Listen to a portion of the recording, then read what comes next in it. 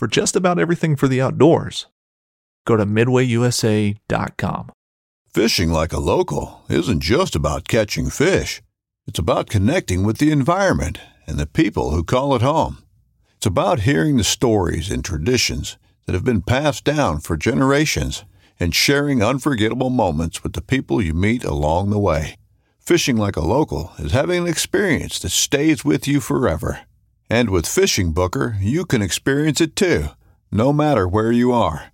Discover your next adventure on Fishing Booker. This upcoming concert season will be all about the boots, and Tecovas is your stop for the best in Western style. Tecovas has seasonal and limited edition offerings this spring and summer, including men's and women's boots, apparel, hats, bags, and more. All Tecovas boots are made by hand in a time-honored tradition with timeless styles that are always on trend. And Tecovas has first wear comfort with little to no break-in period. It's hard to find this level of comfort paired with this level of style. Stop by your local Tecovas store, have a complimentary drink or two, that's WCB style, and shop new styles. The smell of fresh leather and friendly staff are at your service. Many stores even have leather custom branding to make your boots truly personalized. And with regular live music and events, there's no in-store experience like it. If you can't make it into a store, just visit tecovas.com. That's TECOVAS.com. They offer free shipping on all boots, as well as free returns and exchanges, and ship right to your door. Go to tecovas.com and find your new favorite pair of boots today.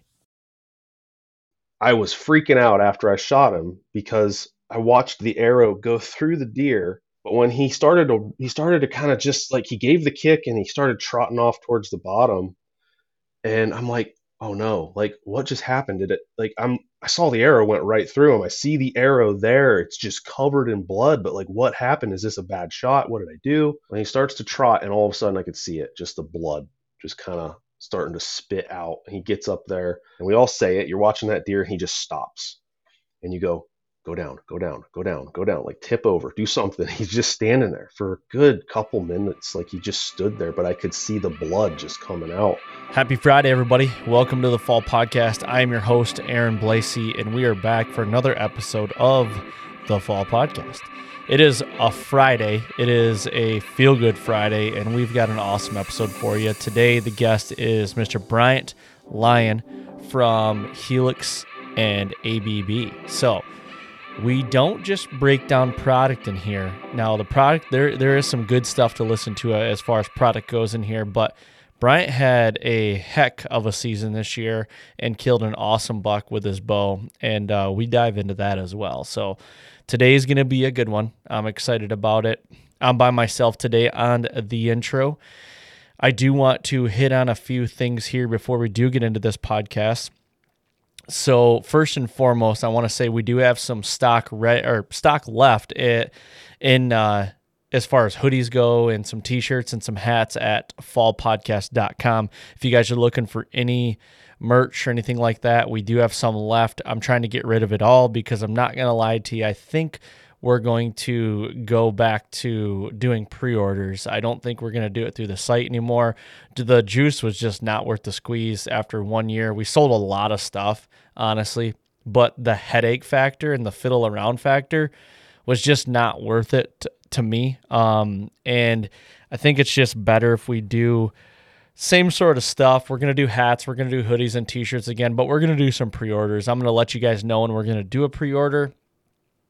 If you guys want anything, you're going to know the design. You're just going to tell me what you want as far as size and how many, and then we're just going to get them printed. And I think that's just the better way to go. So once all the stuff is gone on the website will still be live, but we're just not going to sell anything through the website. There's just a lot of added cost that a lot of people just don't understand and unless you do it, and a lot of fiddling around, to be totally honest with you. So I just want to let you guys know that. But also, the Fall Podcast is powered by Latitude Outdoors. You can use the code TheFallPodcast to save money on your next order.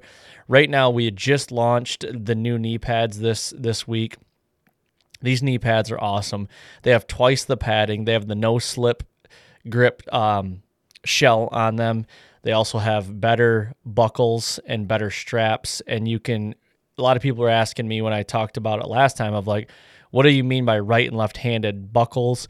Basically, you can now put the clips on the outsides of your legs. So if you want to walk in, they're not clicking each other in between your legs if you want to walk in with them on. So there's a lot of improvements. They are very comfortable. They have an articulating top, so when you walk, it's literally like you don't even have them on. So, and double the padding. I know I said that, but double the padding. These things are very comfortable. So check them out. Go to latitudeoutdoors.com. Use the code TheFallPodcast to save some money.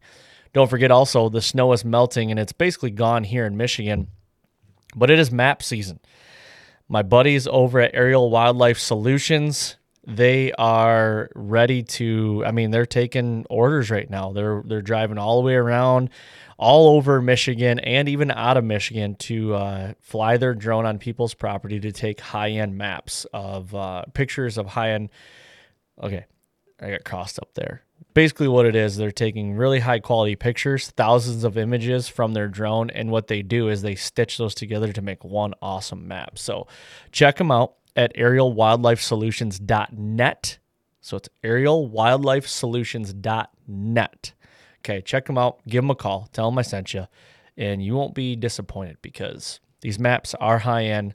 They're awesome. They're really cool to have on the wall. I got mine on the wall with some barnwood, and it's really neat. So you can look at the farm and everything. So go do that.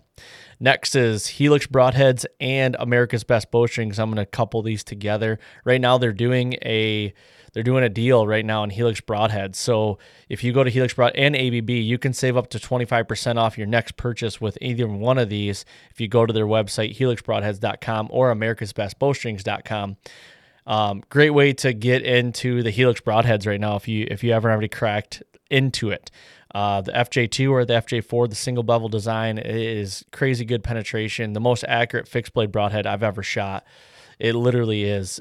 Penetrates like a mother me, and it is very dependable. So you can try them out right now. You can save up to 25% while supplies last, basically. They're trying to move some stuff right now to create some new stuff. So go over there, check them out, start saving some money. And next, Exodus Outdoor Gear. If you guys are looking for new cell cams, check out the AT&T 4G LTE Rival cell cam. We ran those all last year. Picture quality is awesome. The battery life is really good, and these cameras are very small.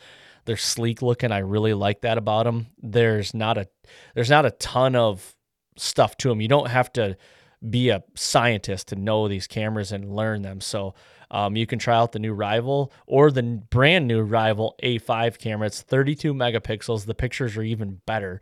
It's improved battery life, and it's better daytime and nighttime images.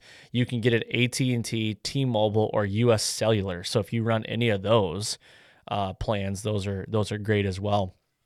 I'm getting ready to get our new ones in so we can start playing around with them. Also, one of the things I'm most excited about is the Exodus Lift 4K Ultra. So this is an SD card camera, 4K quality pictures, and the extended battery life is, I've heard it is awesome. I cannot wait to get those things out there and get those working and soaking and taking pictures and working for us. So go to ExodusOutdoorGear.com, use the code TF for 15% off any of those.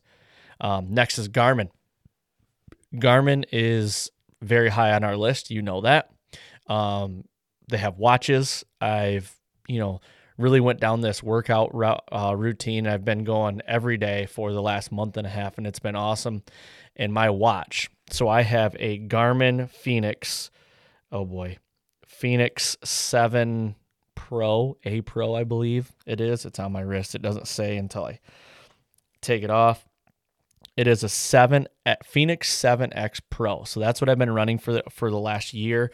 And honestly, it's got workouts built into it. So if you don't really know what you want to do for the day, or maybe you got like an off day and you want to do like an aerobic workout, you can go into the settings of your watch and they have workouts built into it. So basically, if you want to do like an aerobic workout or something, it'll have the sets. Like let's say you're doing like a plank for 30 seconds. It's got it all programmed in there. So it'll say 30 seconds, you're doing a plank. Once the 30 seconds is over, it'll beep or vibrate, and then you do your rest. And then it gives you a rest time, and then it'll beep and vibrate again when it's ready for the next set.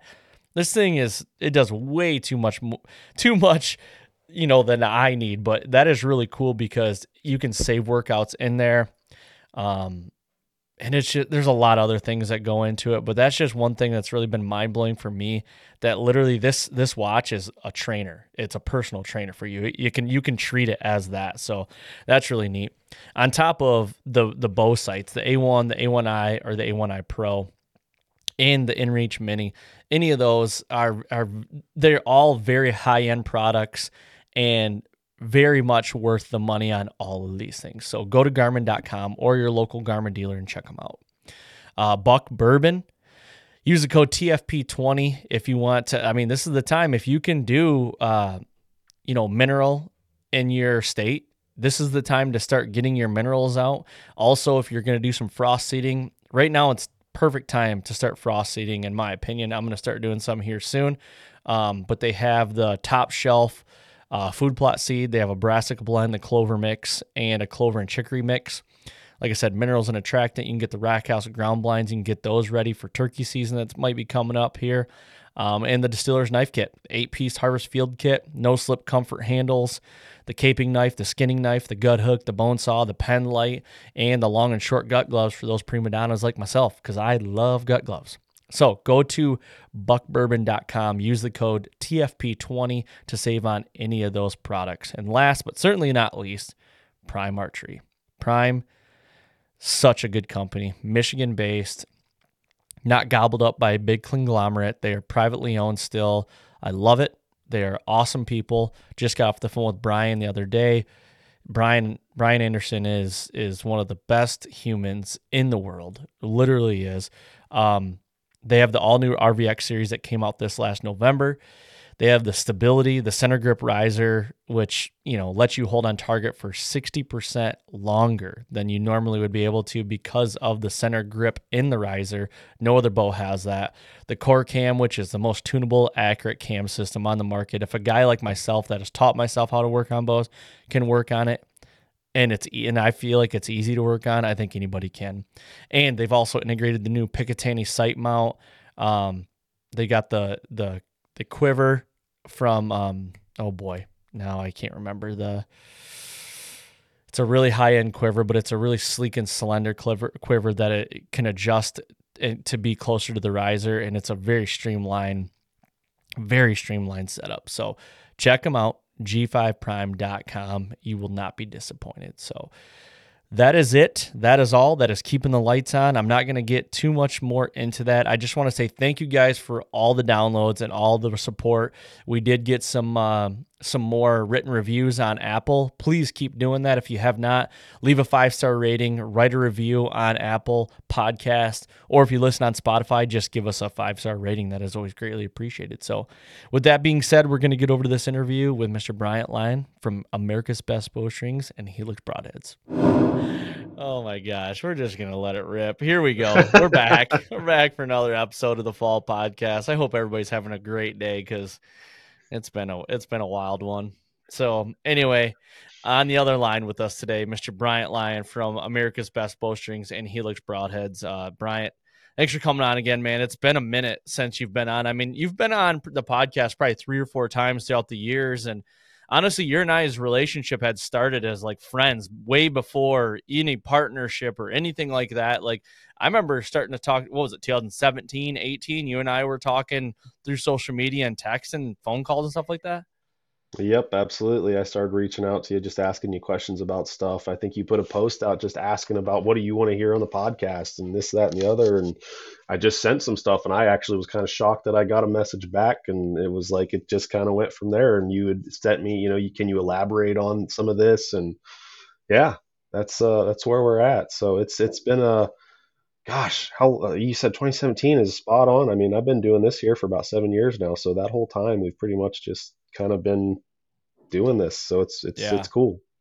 I appreciate your friendship, man. I really do. Like you and I have conversations like, Helix and ABB have been a partner of the podcast for a few years now. And like you and I have had behind door conversations about just like the relationship side of things. Like you're not only like, for me personally, I'm gonna speak for myself. Like I'm not only looking at the really quality products that you guys make, I'm also looking at the relationship like you and I have, or Jerry and I, the owner of ABB and Helix. Like I've, I called Jerry on the phone and we talk, and like when we're at shows, we get, lunch or breakfast or something. It's like, it's greater than just a handshake deal. And like, we're going to, talk about the product on the podcast. Like it's more than that. And that's what I love about it. And when we have partners like, Garmin's one of our partners, and Garmin's huge. But guess what? There's a couple people within inside the walls of Garmin that like I talk to on the phone, and we have that kind of like mom and pop relationship with, like that smaller store, like, and that's a great feeling. We're not just like a number, I don't feel like, or we're not just, somebody that's supposed to be tasked with a deliverable. Like there's really a lot of pride that goes into it. And that's what I love. And I've talked to DJ about it. Like that's what I invest myself in and what I want to be a part of. I don't want to be known as the guy that like, just, oh, he's just chasing the check, just chasing like, I'm running this, whatever product this year, but hey, guess what? Same category, but I'm running another product. It's like, I get like business happens sometimes, but like, I just don't want to be like, you see a lot of people just like turnover. Yeah. And I'm like, How do you it's believe in a more than that. product when it moves around? Yeah. Exactly. One of the biggest things that we talk about within the walls of this building is relationships matter. If you can't run the relationship is a two-way street. So in the same sense that while you're helping to promote our products, we want to be able to help promote what you guys are doing. And beyond that, we have grown a friendship, and that's just through daily. I mean, it's just not daily, but just communication kind of throughout the year, and just bouncing stuff off each other. And we're all family men here, and we're all doing, we're dealing, we have families. We're in this whole big scope of living, and being just dads who enjoy college football, as well as hunting. I mean, we're bound by hunting. This thing that we get to do, where we get to go out in the woods and have fun, and have camps, and go out and chase these very clever, elusive, but beautiful animals. We get to go out and chase them every fall, and there's that romanticism to what we do, and it just binds us. We're all same like-minded people, just in some cases different paths in how we do things. Mm-hmm. When I tell you, it's a lot easier in today's world to believe in a product when you can believe in the people also. You know what I mean? Where it's Aaron and I talk about a lot. It's like, great products, but even better people. We're like, those relationships are at the very top of the tier. Like those are priority one in our eyes, always. Absolutely. I couldn't agree it just more. makes it also makes it easier to talk about the product and be transparent. Like, about whatever it is, like a broadhead or like, a string, and whatever that might be, the durability or the blood trail or the accuracy or whatever. Like it just makes it easier to talk about that and not be so like, I mean, you're not going to hit home runs on everything that you use. Like there's going to be issues. Like there's human error in everything. You know what I mean? So, yeah, but anyway, I did notice you threw an OH in there. We do know you love Ohio. I live in Ohio, but I will say, I get it. But I will say, like I do, when the last 2 years, once I sent the contract back to you, I write in big pen. This year don't forget Michigan's still the national champion. So I have Blue. your contract. I have your contract right beside me. I had to scribble it out before I even signed it. I can't have that. You can't have that on there. We'll have to take a picture of it. We'll put it up on your social page. I will say, like last year was the first, like when I was signing the contract and everything, I had to like, scan it back in and send it to you. And I'm like, I'm gonna leave them with a little bit of a little something, a little sauce here. I didn't expect anything. I knew it was coming, and I just flipped there and I saw it, and I was like, "You son of a gun, you!" Well, now I got the whole office up in arms because Christine, you guys you're the accountant. She sends me an email with like just some business stuff on it, or whatever. And at the end of that message, it says like "Go Bucks" or "Go" something like, and I'm like, she's throwing little jabs, and I'm like, I like that. I like that. Like, it's a good, healthy rivalry. You know what I mean? Yeah. I don't know where I'd be without the game. So I like it. Yep. Nope. Same here, buddy. Same here. But we still are the world champions, just so you know. Shut up. Team 144. Let's talk hunting. Let's get off of this. I don't need this. Speaking of hunting, you killed a really good buck this year with your bow. And I think it kind of like for some reasons you're a guy that kind of like sticks to himself. You're a really good family man. You're on socials, but you're not like a big social media butterfly, I'll say. And I think a lot of that stuff kind of like for guys like yourself kind of just gets forgotten about. And I don't want it to be forgotten about because you had a hell of a hunt this year and you killed a great buck. And I want to talk about it a little bit. I know like Cliff Notes versions of the story because I think I've been trying to put it on the back burner so we could talk about it on this podcast. But, you don't get talked about a lot, and your hunting style and the limited time you have in the way that you take advantage of your time is very respectable. And I like that. And you seem to capitalize just about every year on that, on respectable bucks. And I think that's awesome. So I want to talk about today a little bit about your hunt this year, if you can kind of take us through that. Absolutely. And I appreciate that. I know he's, some would scoff at a deer like that. Some would look at a deer like that and what the hell are you doing shooting a deer, like that, not letting him walk by. And there's several things I take into consideration when all that goes down. But I guess to kind of give a backstory, a good portion of the good mature deer that I was really hoping would make it into this next year, this past fall, they were not there. They just weren't there. I had two deer in particular that I had been keeping a tab on, and I firmly believe, I never saw pictures or anything, but I firmly believe that they either moved on to a different farm or they were harvested, not this past season, but the season before. And those were the two mature deer that I had on the property that I was really hoping to kind of get a chance at this season, but they weren't there. Put cameras out. I scouted a little bit from afar. I'm always late to the party. I did food plots in the past, so like poor man plots and some stuff like that, and put some time into it. But this past year, I did not have a whole heck of a lot of time to really pass around doing some of that extra stuff. But just through some of the cameras that I had put out and some of the things I was trying to do, I have a 55-acre farm that I hunt. That's my in-laws' farm. And it's always been a really good property. It's surrounded by ag. I've got farm fields around it, corn fields around. We've got good water, good bedding, like real nice little farm. And it's always got potential to have that hidden gem in there. But this year, just not so much. And I knew that. So I gave it a couple of hunts. I wanted to see what was out there, just getting up in the stand, kind of see what was happening. I did a little bit more as far as scouting, like rubs, scrapes, just where are they bedding? How are they getting there? Where are they coming from?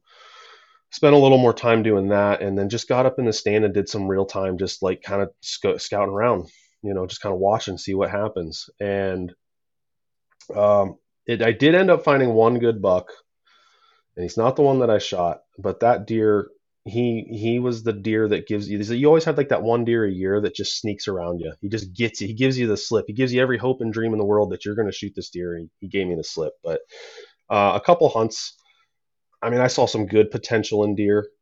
In the side that I was on, I was hunting in like little oak timber that I had a little bit of CRP out in front of me, probably about 50 or so yards that was out in front of me. And those deer would use that field. They'd kind of walk through that field, or they'd come from another field that was on the other side of the road, and they'd work their way up, and they'd either go behind me or they'd work their way down through that field. Very rarely they'd come right in front of me. But that deer, the deer that I shot, I don't know what it was, man, but it was, I would literally say that is my favorite hunt that I've ever had. And I have been hunting a very long time, since I was a little kid. There was something about, for one, it was just that cool, crisp morning that we all hope for. And it felt good. I know I had a little pressure on me because I wanted to fill a tag, and we were getting into, I think it was like that second week in November, almost that third week in November. And I was telling my wife, like, I just got to fill a tag. Like, we need meat in the freezer first off. Like, and that's how I always look at it. I am not a trophy hunter. I am not an antler hunter or anything by any stretch of the imagination. I would love to be able to shoot a good deer, a good buck especially, but I was more so like, I got to fill a tag. I got to get the freezer with some meat in it, just because meat prices are astronomical right now at the grocery store. So that morning, I'm hanging up in my tree stand, and the sun just starts to come up, and it's just really, I'm appreciating the sun coming up, and the rut. I don't know what happened, but the rut was really on this morning. I mean, it was like supercharged. I had deer zipping around all over the place. I had does, like a family of does, probably counted 10, 13 does, just like zipping around all over the place. They were turned up, and just, I mean, sipping some coffee, just kind of like really enjoying the morning. It's a nice, cool, crisp morning. And just the field I could see to the side of me, binoculars up. I'm watching some does, but they're acting kind of funny. They're like, you could just see they're watching something. They're acting a little funny. I hit my Primos can, just kind of wanting to see, I can't really see over there, but let's just see. And I'm kind of hitting that Primos can. And the buck that I ended up shooting, just he came right up this path. And he's shaking his head. He's hitting sticks as he's coming around, and mouth wide open, tongue hanging out. And to real backtrack real quick, there was like a 4-point, just a 4-point that was out in front of me, and I'm like, maybe I shoot this deer. I need to fill a tag. I don't really want to shoot. We're kind of limited on does. I know I said there was probably like 10, 13 out there, but I kind of watch because the does are definitely down on that farm. So I thought about shooting him, and I didn't. I'm glad I didn't. But yeah, this buck comes up. He's shaking his head. He's hitting trees, and just immediately I was like, I'm shooting this deer. Like, he's a shooter. I don't care.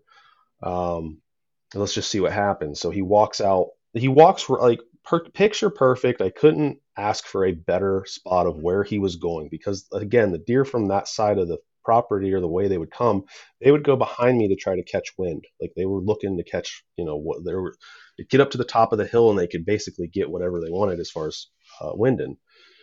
And it just worked out. He walked out in front of me. I mean, I was clicked onto my bow with my release, and just watching him go. He's coming. I mean, it was probably 15-yard chip shot on this deer. And I was freaking out after I shot him, because I watched the arrow go through the deer. But when he started to kind of just like, he gave the kick and he started trotting off towards the bottom.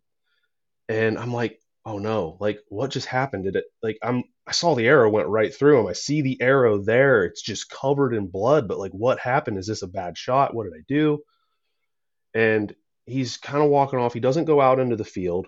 When he starts to trot, and all of a sudden I could see it, just the blood just kind of starting to spit out. He gets up there, but he's still just standing there. Like, he has no idea what just happened. He knows something's wrong, but has no idea what just happened. I had no idea what was going on. I'm watching him, and we all say it. You're watching that deer, and he just stops.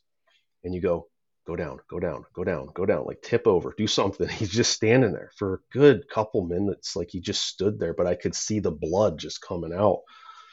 And he finally tipped over, and it was like, gosh, it was probably just coming up on like 8 o'clock or something like that. It wasn't long into this hunt, but it was like all that weight come off my shoulders. The tag, the deer's down over there. I'm going to just sit here, and I'm going to sip on some coffee. I messaged you, and just kind of just took it in. I took it in because it was like, finally, it was just this perfect couple hours of getting into the tree stand, just enjoying it. The deer were moving right off the bat, and it just felt special for me, because we all work hard, and when we're trying to get these deer, and you try to do all the right things, and sometimes you don't, and sometimes I feel that monkey on my back, that I'm trying to provide for my family, because we use this meat all year, through the year. So I felt that a little bit, like, I got to get this done.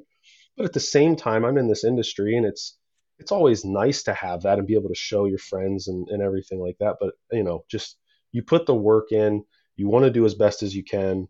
And it was a good morning. I mean, it was such a fantastic morning being in the woods. I could honestly say it was my favorite hunt that I've ever had. It was just fantastic. That's awesome. Yeah, it. I got a couple questions on it. I want to maybe break down something that you said in the very beginning. You talked about that you had 2 deer that you were kind of really looking for. Now, it sounds like you've hunted this piece of property for a few years. Now, is it common for you to be able to carry bucks over from one year to the other? Or is that like you were kind of like that was wishful thinking that they might show back up, for year 2 or 3 there? I would say it was wishful thinking, but the one for sure I actually had him run by me completely unprepared at like 15 yards again, 10, 15 yards. It was again during the rut. I was up in my tree stand and I messaged Aaron as soon as this happened because I couldn't believe it. I was like, I was in a panic. I was in a full tilt panic. I got up to my tree stand about 11 o'clock and he ran right by me. I just sat my bow down. I just sat in the stand, and no sooner than me sitting down in the stand, he ran right by me, and I grabbed the bow. He got to the point, like there's a barbed wire fence, and always the deer would hop the fence, go right, and I was waiting on that shot. He didn't even hop the fence. He just stopped and went left, turned tail, and that was it. Mm-hmm. And I had pictures. I had more pictures of that deer that following summer. I knew it was him, and so I was really hoping I could get him. And I lost him after last year. He kind of stopped coming around. I think the last picture I had of him was probably, I think it was like December 13th, and that was the last that I seen him. So my guess is he probably got popped by one of the neighboring farms during probably like the muzzleloader season or something like that.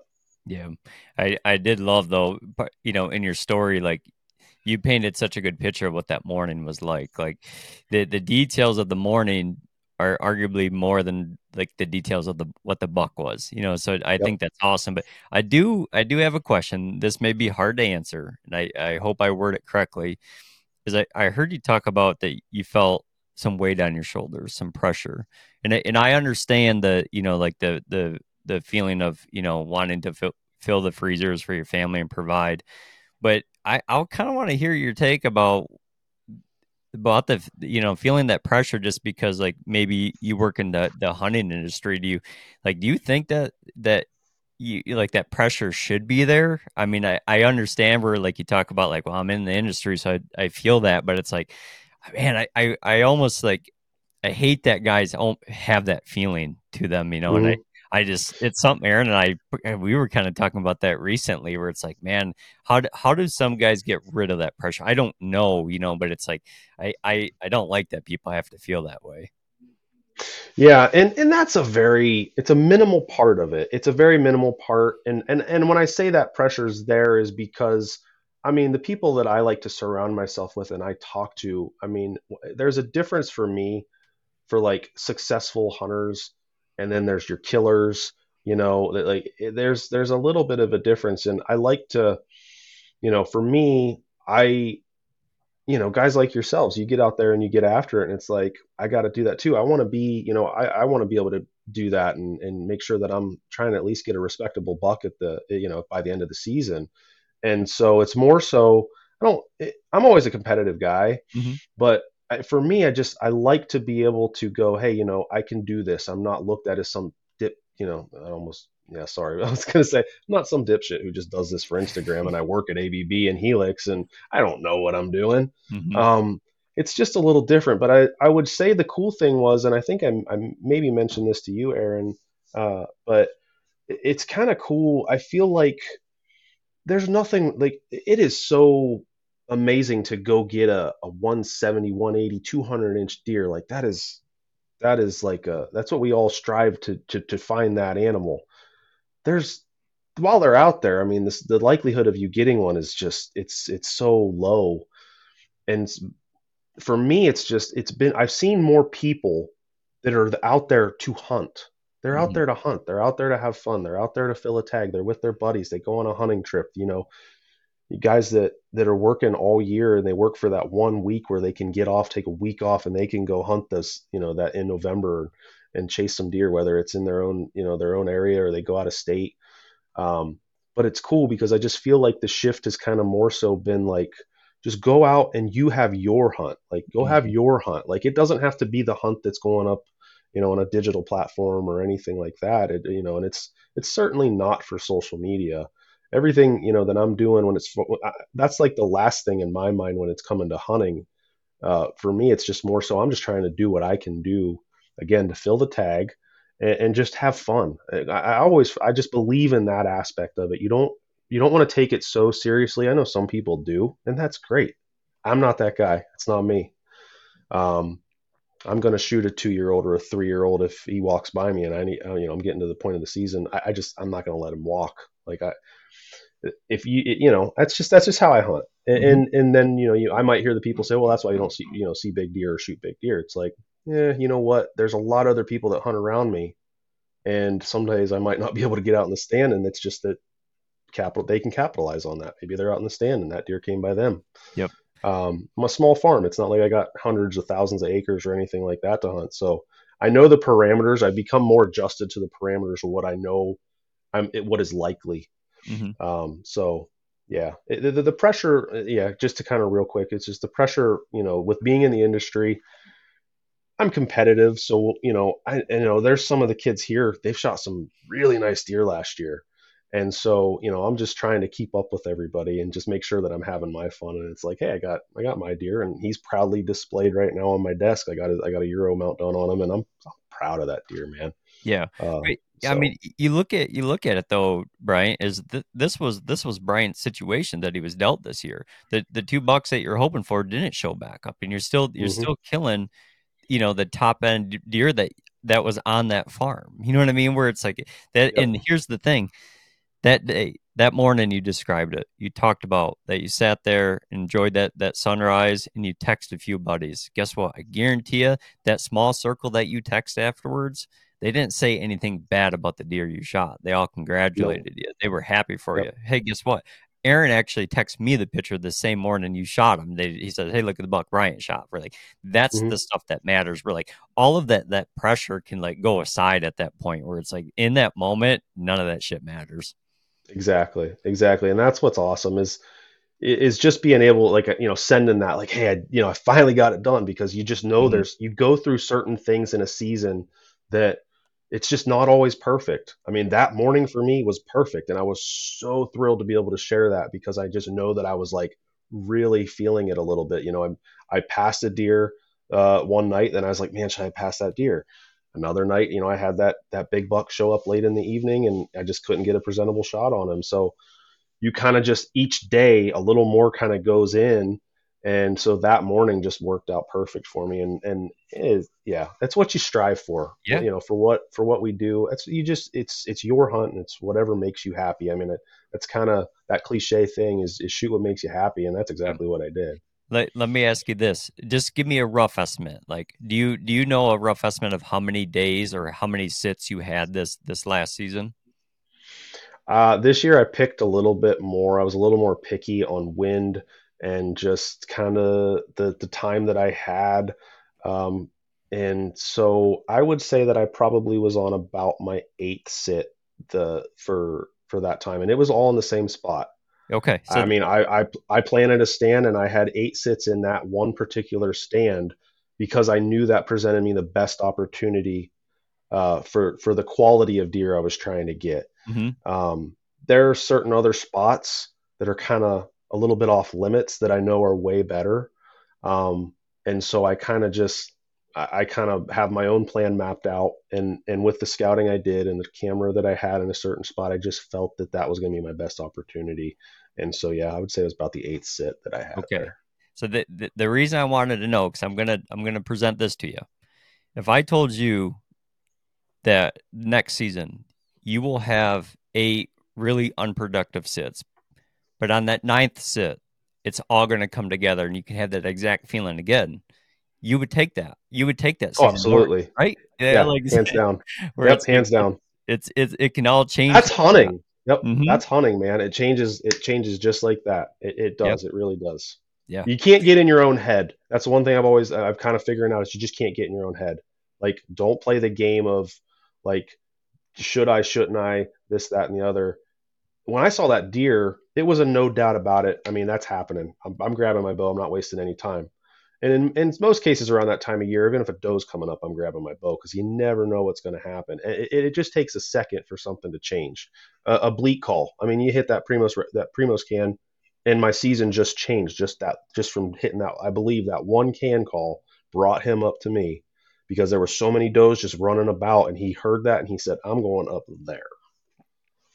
Yeah, that's that. And David Bryant said something about 3 minutes ago. Did you pick up on it? Where he said a little phrase that you and I have recently been talking about. The your hunt Where, part. yeah, hunt your hunt. Mm-hmm. Like, and Bryant and I have not talked about the conversation you and I talked about at all. Excuse me.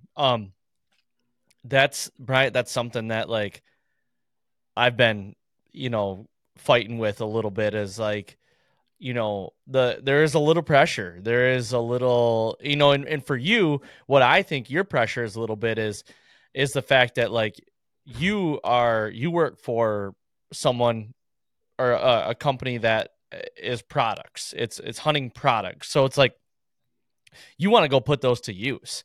And when you can't put it to use, I think it kind of bundles up a little bit. Like it builds up to where, man, it's like I need to be like able to talk about these products and firsthand experience and everything. And if you're not out there doing it day in and day out, you feel like you might be doing a little discredit to the buyers. I would say.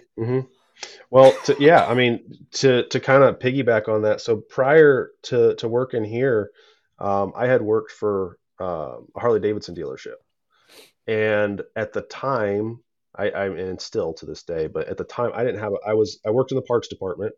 I was the high end custom. I did high end custom parts and design projects for the dealership, and it was always difficult because I didn't have a bike. So a lot of people would ask you, "Oh, what are you riding?" I don't have a bike. Your credibility goes way down at that point. You have to actually start pulling the pictures of the projects that you've worked on, that you've put together, show the reviews of the customers that sent you the thank you. This is like the greatest thing that I have, and it's you certainly helped me with this. You have to pull that out, and that's certainly a thing. You got to have some credibility to what you say, and I feel like the credibility is in the proof of it and having people that the right people that are helping promote it and say the same things. But for me, in my role, I want to be able to show that as well, that I'm able to do this. So there definitely is something to that. And with this deer, that was the first deer that I shot with a Helix. I had shot a turkey prior to that, but I was kind of riding a streak where I had not gotten, when we purchased Helix, I think it was that year. I shot I used a gun. I used a shotgun during our gun season down here, and that's what I shot that buck that year with. So this was the first deer kill that I had with a Helix, to really see what happened. And going back to that, like he had no idea what hit him. That was my first experience with like how a Helix can be deadly enough that like when we say they don't know what hit them, or you're measuring your recovery in seconds, that I got to experience that. So now I can legit say that, hey, I had this experience with it, and that's what happened. Just like what we talked about. That deer had no idea what had happened. And that was my first experience with it. Yeah, and I've told you that, like I've killed 7 deer with these things, and every one of them the deer will run off, 50, 60 yards and just kind of look around like, and it makes you wonder if you're not used to it, like you said, like you're like, what just happened? Like, yeah, did I miss? Did I like graze his belly? Did I like, and all of a sudden it's just like wide legs and wobble, and it's like blood pouring. And it's like, oh, okay, here we go, done. And it's like, wow, like that is a legit thing that happens. I've never had it happen with a mechanical. I've never had that. And I'm not trying to compare and contrast mechanical and fixed blades, but I always heard when I shot mechanicals, because I was a mechanical guy forever until Helix. And then I've always had people talk about, with fixed blades that, they have this thought about like, it's just like, wow, what was that? Like I get stung by a bee or something like that, and it's like, literally, I think that feels like, they just kind of got poked, you know what I mean? And it blitzes through them so fast. And it's just like, I talked to you and Jerry when you approached me about shooting Helix. And you're like, would you be interested in shooting? I'm like, yeah, I'd definitely try. I'd like to try them out first. And I said, my biggest concern is I was looking for a like going from mechanical to a fixed blade at the time, because I told you, I don't get two holes. Like I Mm-hmm. don't pick the arrow out of the dirt ever, like Mm-hmm. before Helix. And Jerry's like, are you serious? I said, I can count maybe 3 or 4 times ever that I've ever blown an arrow completely through a deer, completely. And I've killed a lot of deer. And he's like, oh, wow, really? And I'm like, yeah, that's been my experience, you know? And so then, you know, broadhead, it has a part to do with that, but your arrow setup, your bow setup, it all has a thing. So I started Sure. diving into more of it. Now I can't get one that doesn't pass through. Like it is, you know, I know I'm going to get a pass through. I know I'm going to get penetration. I know it's going to be durable. I know I'm going to get, you know, that animal. And it's just such a boat of confidence that you can have when you go to full draw. And it's like, you know, the guys from working class, like Ross Bigger, he says, like, when he goes to full draw and that deer has no idea, and he says in his head, he's like, you are so fucked. Like, I have that feeling. You go to full draw and you're like, on no go this year. Like Ross is in my head, like, you are so fucked. Like you're done, you know? Like Yep. that's a powerful feeling. And Oh I yeah. just love that. Yep.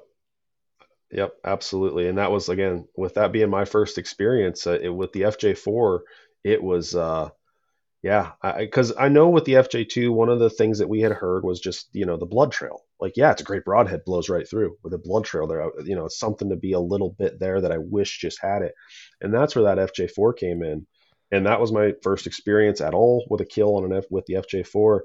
And my goodness, the buckets of blood on a pass through between, I mean, I'd call it 30 yards. That deer went 30 yards or so. And he, you know, when he went down, and I couldn't fathom like the blood trail. um you mean, it was just, once you found it, you got down to the spot, you found the blood, it was like wowzers. Mm-hmm. So I think we definitely did that. We definitely were able to kind of hit all the way around. But yeah, we're still trying to grow that market in the whitetail side of things, is getting people to believe that, because we can say it. I mean, it's our job to say that. Oh, it's, yeah, it sounds great. But it's a fixed blade. It's not a mechanical. There's always kind of been that, I want my broad. I don't have the time to mess with tuning my broadhead. And how accurate is it? How accurate is it at distance? And um, this thing checks all the boxes. Am I going to sit here and tell you that, you know, I've had people tell me they pulled it right out of the package, and they've met right with their field tips. I've had people tell me they've had to spend a little bit of time trying to get them tuned. That's just part of the process. That's a fixed blade for you. It's not like a mechanical where it's just spot on. There's a little bit to it, but there's definitely, you know, a pot of gold at the end of that rainbow. And I think that's just in the form of, you're getting pass throughs, you're getting good blood, and you're getting dead animals. Yeah, and I got something I want to ask you. I want you to address it because there's some questions. The bleeder issue, there were some bleeder issues some people are having this year. I never had the issue. I feel like I got more pictures of people like, you know, what happened here? Like, I want to reuse this broadhead. Why'd the bleeder come off when it passed through in the deer? Mm-hmm. What, you know, I never had those issues. I've been able to reuse broadheads, the FJ4s and the FJ2s. But what were some things that were going on, and what were some things you guys were hearing from customers with the bleeders on the FJ4s this year? Yeah. So, I mean, again, we are new to this. This is still fairly new to us. We're, I think, year maybe 4 into having Helix. We're coming into year 4 here. So broadheads is still new to us. I mean, you got to remember, at the end of the day, we are still a bowstring company. That's where we come from. So we're learning as we go. We purchased this company, and we learned as much as we could from the owner, the previous owner there, Tim Strickland, and we still learn as we go. And some of that was in the R&D process. We figure out how to put the bleeders in, and we go through that. And um, just one thing that we learned through that is, you got to harden the bleeders in order for them to stay in the ferrule. And we were not hardening those bleeders. So we've since figured that out. And now the bleeders are staying in the ferrule, like you said. And it was not that huge a problem. But we heard it enough that we kind of was like, why is this happening? We talked to some people, and like, yeah, you're using hardened blades. And well, no, well, you got to do that. So it's just a learning curve for us as well. I mean, we're trying to make a great broadhead, and we want to make a great prod, and we wanted to make sure that if somebody had something that was faulty or defective, we replaced it. You know, when you got if you had a head that wasn't, you know, if you purchased in the time frame before we were doing this hardening, we took care of it and replaced everything out for you. We kind of we wanted to stand behind that because we don't want to, I'm not trying to pull the wool over your eyes and give you a crappy product. I mean, we want to take care of you on that. That's what we do as a company. We want to stand behind our product and make it a high quality product. So we certainly found ourselves taking care of that. But we did get that taken care of, as well as some of the other things. One thing I've talked about with you is the new sharpness process. We kind of touched on it at ATA a little bit. We invested in a robot. We've built this robot that is doing a sharpening process for it, because prior we've been doing everything by hand. So to efficiently make a sharper head and make a sharper blade and get them done in a little bit of a quicker motion, because it takes a while to sharpen these things. We ended up building this robot. Our R&D and engineering team have been building this robot that is picking heads up, and it is running through guides and sharpeners, and it has a certain number that it has to hit for its sharpness level. And that has been a big project for us these last couple months, that we are like this close to the finish line on it. Some of the prototypes that we took off of there for this past deer season, as we were closing in, we came back from ATA, and I think there was still like a week or two, couple weeks left of season. Some of the guys got some of those heads, and Jerry Mullet was one of them, our owner, that he was able to shoot a doe, and it was just incredible how much sharper the edge was, and again, how much more blood it was, you know, that blood trail was providing, because we're just trying to make a better head. And we learn as we kind of go. Unfortunately, there is a learning process, but we are learning from learning these things and getting it taken care of and trying to make a really great broadhead. Yeah, and I think you're selling yourself a little short. Like when you guys acquired Helix, it's not like you guys didn't know anything about broadheads. Like I want to bring that to the forefront too, because Jerry Mullet, the owner of ABB and Helix, Jerry is a very well-knowledged archer. Like he's a world champion archer. He does all the circuits, and he's a very good archer. He can work on a bow with the best of them. And also he's got an engineering brain. Like he didn't just buy this to be like, oh, I'm just going to get into the broadhead. But I'm sure there's a little bit of that, but Jerry, like he believed in the product before and he knew about it. It's just, I think any of these bumps and lumps and stuff like that along the road, like I'm sure ABB as a bowstring company went through it as well. I'm sure other manufacturers go through it. So, Arlen that runs the broadhead stuff, like he's very well knowledged in that broadhead. He's done schooling on it and stuff like that. Like he's not like it's just a kid off the street or a guy off the street. Like I think you're selling yourself a little bit short. I just wanted to address it because I don't want people to think it's all like, what is it? What is the saying goes, like rainbows and sunshine and rainbows or whatever. Like there are bumps along the road. I mean, yeah. And the thing it's a learning process. Yeah. You grow from Absolutely. them, and you just grow, and you just make the product better, and that's where you're at right now. And like, I've seen a direct difference in the heads that from this fall on to now, like how different they are, how sharp they are. I about cut my pinky off when I got it out of the package one day. I'm like, right. What the hell, you gotta be careful. Yeah, you do. So I just want to say that because I think you might be selling a little short. So yeah, well, I just want to make sure that we're clear in that, that wasn't like, I mean, we took this on and we had the idea of what we were doing. We're not just clueless, but we got to learn something, and we're learning from what the trial and error. FJ4 was a whole new product for us. FJ2, we went from there. We had that was the product that was already out there. FJ4 was putting bleeders in and really trying to figure out all the ins and outs of just something as simple as putting bleeders into a ferrule, making them stay, making them sharp, just all those different things. It was a learning process for us. Yeah. And I think you've really worked out the kinks, to be honest with you. And I think you had some things you wanted to address and you addressed them. People wanted better blood trails. So what do? You do the research to do the bleeders, make them the best way you can. And now here we are, and now you're sharpening them better and more, and the blood trails are getting better, and I love that. Yeah, that's you basically took the words right out of my mouth there. I was just going to say that, like that should be appealing to a customer, is that when you're buying a product and maybe you could see something different, you like something different with it, but the company is making those changes as they hear back from the customers, the actual people using them, where like that makes a huge thing, where like a company could create something, they think this is the only way to do it, we're not changing it, you know what I mean, where it's like there is growing pains, but with growing pains, when you continue to fix the issues, that's appealing to me. Yeah. No, and that's our goal. I mean, we're obviously not going to be able to get everybody. I mean, if I could say there's one thing, the most sought after thing, it seems with the heads is are you making a left bevel? And there was a lot of interest that we looked into it. We looked into doing a left bevel, and at the end of the day, we have pretty much decided that's not something we're going to do right now. But and that's unfortunate. I wish we could have tested it out, but just everything that we were trying to do and what we kind of came to the decision is it's just not really the time for that for us. But everything else we really try to, with the current product that we have as it's structured, we really try to take our customers' input, because that's the only way we learn. I mean, they're the ones that are paying this, their money, their hard-earned money for this, their dollars, and that's honestly, it's just how you learn. I mean, that's on the broadheads and it's on the strings. We take our customer feedback and input incredibly serious around here. Yeah. Yeah. And I think that's a good place to pivot right there into ABB real quick here.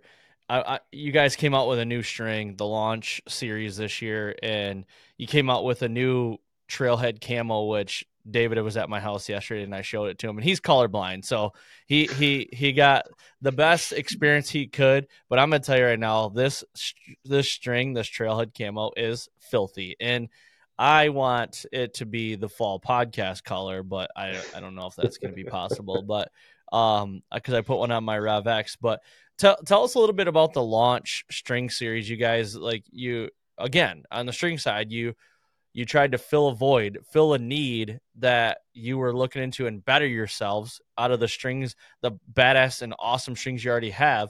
You tried to up the game, and I think you did. I think you nailed it. Yeah, man, we're excited about launch, and honestly, I think that our customers and new customers are excited about launch. For us, it's been a couple years in the making to come out with this string set, and there was a lot of trial and error on a lot of different things, man, a lot of different things. You can only reinvent a bowstring so many times, I feel like, with the materials that are made available and how that all works, and make sure that it works correctly with the bows that are out there. And honestly, bow engineering and bow technology has come a long way in the last several years. So it goes right along with the bowstring. And for us, the Platinum Series was our meal ticket. People loved that Platinum Series. It was a high performance string set. It was a hard bar. That bar was there, and how do you get above that bar? And so there was a lot of trial and error to get to this point, but we ended up figuring it out with launch. And so what launch is for us, launch, it replaces Platinum as that high end. It's still a high performance string, totally stable in what it's doing. But for us, we really found that what we wanted to do was make a more durable bowstring, and that launch has certainly done that. We wanted to make it more durable. We wanted to increase its abrasion resistance. And so through that trial and error, a lot of different things we did, we ended up changing the base fiber. So for the longest time in Platinum, we were using BCY 452X material, but it was a kind of a standard higher wax content fiber. And so what we did is we ended up taking a low wax content BCY 452X fiber, because we still believe 452X is kind of the pinnacle of fiber technology for bows. And we ended up going through some different processes and trying some different things, and we kind of found something that really gave us an extra edge that is totally proprietary to what we do. And that process has led to us calling the fiber 452XE. The E stands for enhancement, and in that enhancement, we have did our best to make this thing as bulletproof as possible. I think that it presents way better. I think the color looks way better than what the Platinum did with that higher wax content that was in that fiber. So I think that it looks amazing, it shoots amazing, and this thing, I mean, you can beat the heck out of it, beat the snot out of it, and it is going to hold up through your seasons, through if you're a tournament shooter, if you're a bow hunter, you can beat this thing up and shoot it over and over and over again. You're getting longer life. It's just an amazing string, and it's still backed by that 2-year warranty that we had with Platinum. Because again, we firmly believe in this string set, and we know that people work really hard for their dollars, and we want to make sure to stand behind that product. Yeah, talk about the process that you guys take the string through with beating it to tar, like over and over and over. Can you talk about that a little bit, or do you not want to give up? Yeah. No, that's fine. No, we can talk about that. So we have certain things within engineering and R&D that they have, certain machines that we can use, and so one of our engineers kind of came up with this idea. Hey, let's take a real gnarly piece of leather, and we're going to use like the roughest side of this leather. We're going to put it on a cycle machine, and we're going to just put it on a cycle that it's just going to go until it can't go anymore, and it's just going to beat the heck out of this. So what this piece of leather was doing, it was just this all day. You'd hear it zzz, zzz, zzz, zzz, just going, just beating this string up. And so I think that the one that we ended up taking to like the show, I think it was like 160,000 cycles, and it had our platinum series, and then it had the launch series beside it, and it showed you the difference of what that 160,000 cycle test was on a platinum versus what the launch is. And you're looking at something where the platinum was fairly beat up. It was frayed up. It was discolored. It just did not look good. And in most cases, that's the thing that somebody's calling us going, man, my string really looks terrible. I need to get this replaced, or is this going to be covered for me? But then you look at the launch, and the launch looks like it's barely been through anything. It's still almost brand new. There's a couple of fiber frays that are kind of sticking out there, but compared to that platinum, it was a night and day difference. Yeah, that was crazy. I saw that board at ATA, and I'm like, holy crap. Like, yeah, this thing is way more durable. Like, and when you talk about a gnarly piece of leather, what it looked like to me was about the grittiest sandpaper you could find. Is like, Yeah. It was that's like what that this leather thick. looked like. Yeah. And I'm like, geez, Yeah. oh Pete's, and it literally, I thought you just had a human back there just kind of hitting it every like 160 some thousand times, but no, he hit, right. it was wild. And in the way you guys run these through R&D, like these strings get cycled and everything and stretched before they even go out the door, correct? Absolutely. Yeah. Everything's going through a testing phase. I mean, we put it through test before it goes to the lineup. From all of our string builders back there, there's precision systems that we're using back there that keeps everything incredibly precise to the spec. And then it goes through, from the blanking process to the yoking process to the serving process and then it goes into to speed knocking. And then at the end of the day, it goes to QA, which QA has very high, there's certain things you got to follow, certain codes and everything that we're doing. This is an ABB string. These are our tolerances. This is what it has to be. If it's not, it has to go back. In most cases, it doesn't have to. But yeah, we want to make sure we're sending out a great product. And also with launch this year, one thing we were really trying to figure out was like end loop connections. So for anybody that's listening to this, the end loop connection would be like right before your loop, where your loop goes on the cam or a post or anything like that. There's a little bit of serving there. Typically is going in around some very thin cam grooves.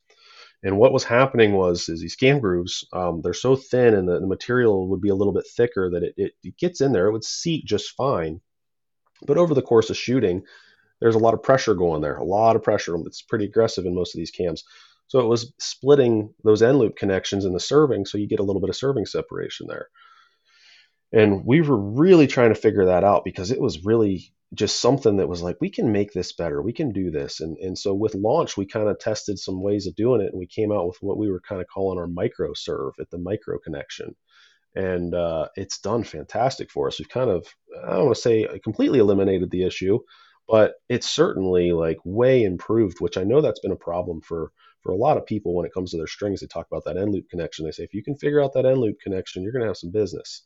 And I really think that that's something that we're really happy that we were able to figure out this year as well. Yeah. Yeah, and you guys switched up the lineup. So, well, I shouldn't say switched up. You improved it with, it was premium, platinum, and pursuit, good, better, best kind of deal before. Now you have launch in the form of the platinum, the better platinum. You have premium ultra, and then you have force, which is kind of replace the pursuit, correct? Correct. Yeah. So force is the entry level. We call that good.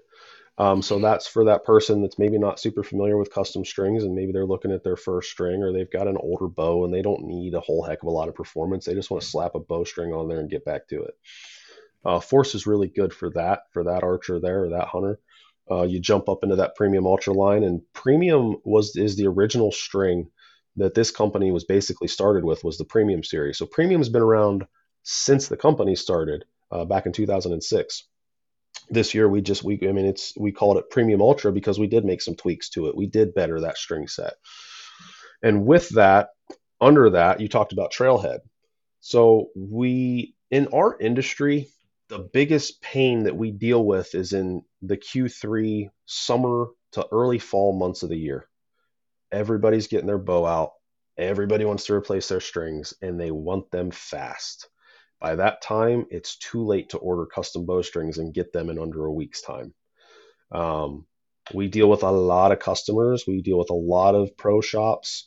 We just deal with a lot of business overall when it comes to bowstrings. And it's for us, we're like, well, how do we fix this? And we kind of did a little tester out last year when we created Platinum Black. Platinum Black was something that we built stock inventory on, and we sat it on the wall. And yeah, we built a lot of inventory on it. And we said, hey, well, you might not be able to choose your custom colors and get it real quick, but you can get this string. We'll pull it, order that string. We'll pull it that day, and we'll send it out to you. You'll have it in 2 to 3 business days. Platinum Black did very well for us last year. And so for us, we wanted to keep launch very separate as a top tier custom string. That one's full of, you got your custom colors. It's a high end string. But we saw the opportunity was with the Premium Ultra series. So we created Premium Ultra Black and Premium Ultra Camo. And Premium Ultra Camo is our new trailhead color that we worked with BCY, and we asked for a bunch of different colors to be put into a spool and kind of come out with our own kind of signature camo color, which is what we called trailhead. And with Premium Ultra Black and Premium Ultra Camo, it's the same thing that like Platinum Black was. We're building an inventory on that for those customers who don't have the time to wait. They need a string and they need it fast. And so that's kind of what we did on that part of the lineup there. We're really happy about, and we think it's going to do quite well.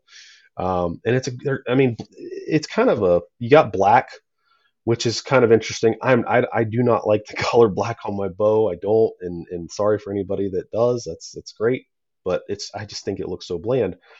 But if you're looking for something that really pops, really kicks, that Premium Ultra Camo with our trailhead camo looks fantastic. It's a cool looking color.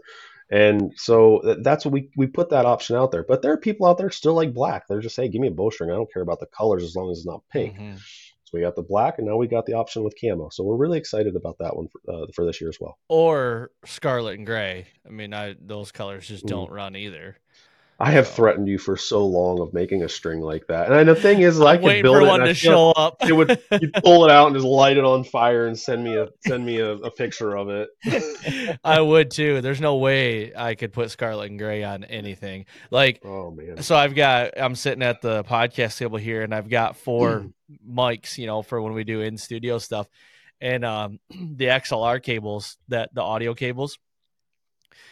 You didn't have a choice of what you could get, but you had to, you can get colored ones. So when you run them to the board, you can color code it. And I'm like, that'd be a good idea, And so there's a black one, there's a blue one, there's a green one, and there's a red one. And I'm like, so the other day when I was setting everything up, I had the red one on my mic, and I'm like, absolutely not. Like I can't run the red. So the red is the one next to me over here. So, but yeah, man, it's that I do wear a lot of red clothes though. I mean, I do like red. The high school I went to is red, and red, like the main color's red. So I grew up with it, but Yeah, You'll you get got a that. little bit of Scarlet. But the fight song for my high school was "Hail to the Victors" for Michigan. So There we go. Oh yeah, that's a garbage. But I do like the scarlet and gray on your hat. That does look fantastic. That's a good color on I you. know. Oh, yeah. Well, yeah, I am a grout guy, so I like the look of the grout. I'm a big gray guy, Yeah. guy. Dude, that's So, the color. That hat that you're wearing right there, man. That was like the all-time seller. That's the OG of hats you that need to we get some did. more of these. You need to get some more. It's about that So time of year. Yep. it is. Well, hey, we're gonna wrap up here soon. I've taken enough of your time. Appreciate you doing this. But if anybody wanted to like get more information or want to order a string, because if you want to get into the launch string, like the launch string, what is $219.99? Is that what a launch string Yeah. is? So launch MSRPs at $219.99 on the website. The cool thing about that is we wanted to also include that value, and so you can customize your center serving color, and you can also customize your heat shrink colors at no additional charge. Whereas the other lines, that's something we do charge for, but we don't offer the center serving on anything else. I mean that the custom colored center serving, I should say, that's only on Yep. launch. So yeah, that's a $219.99 on that one. But again, you're talking high performance, you're talking durability, you're talking a 2-year warranty if anything should happen with that string set. Um, this is the best string set on the market right now. So, Yeah. and I know I Well, work for the company. and you could use the code the fall to save some money if you would like, to Yeah, help out the podcast. But you can also use it on the Premium Ultra or the Force line as well. So the Force is $119.99, and then the Premium Ultra is $179.99. So go check those out. And then don't forget about Helix. Helix is a really good option if you're, a lot of guys that are doing the mechanical thing. They're like, man, I just want to find a broadhead. Like, I want to get back into like the fixed blade thing. Helix is the perfect brand for that because I feel like it's priced very well. And I've said it a lot, but it is so accurate. That fixed blade broadhead is a very accurate broadhead right out of the box for me. I've never really had to do much tuning to get these things to fly. So, and you guys run a program, and I think you're still doing it, where you can buy a single broadhead, right? Just to try it out before you really want to dive deep into it. Yeah, I was going to mention that for the people that maybe are kind of thinking along those lines, like, man, I'd like to try something different. There we offer single heads, just single packs. You can give it a try and you can shoot that thing and see what you think of it without having to go with that full three, in the hopes that that one pack or that one single pack will bump you into that three, and then you're going to have 4 broadheads that you can use to throw in the quiver. But Yep. yeah, that was important for us, is to really try to get that single pack out there, so people that were kind of on the fence had a chance to try it before they bought 3. Yeah, I Yeah, like that. So where would you It's a great idea because go ahead? I was going to say that it's such a great idea for someone to be able to try it because, like you said, then all of a sudden if you bump to that 3-pack, just what I've done, just probably my OCD with my hunting equipment, is I've kept that 1-pack, like that's my practice head right there. You know what I mean? Where it's always Exactly. designated Yep. to the side. That's the one I'm going to shoot before I go hunting every day. Yep. Nope. That's absolutely smart, and that's kind of do the same thing myself. I got the 3 heads there for my hunting scenarios, and then I've got the practice head. The kind of the one head that I kind of shoot through the target, and I'll touch up every now and again. But that's my practice head. That's kind of how I do that, because we don't offer a practice head, but that's another great opportunity to just have something that you can kind of beat up there and reuse. Yep, I like it, man. Well, Bryant, thanks a lot for coming on, man. It's greatly appreciated. Always good catching up with you, and go blue. OH. Hi-yo. No, I appreciate you guys. I really do. It's fantastic to always come on here and talk. Just kind of go through it. I already know you refer to them as BS sessions, and I know we kind of dug into some of the product here, but I greatly appreciate everything that you guys do, just on the partnership side of everything, on a personal side of everything. We are very grateful for you guys and what you do for us. So anytime I can hop on here and talk shop with you is always a great opportunity.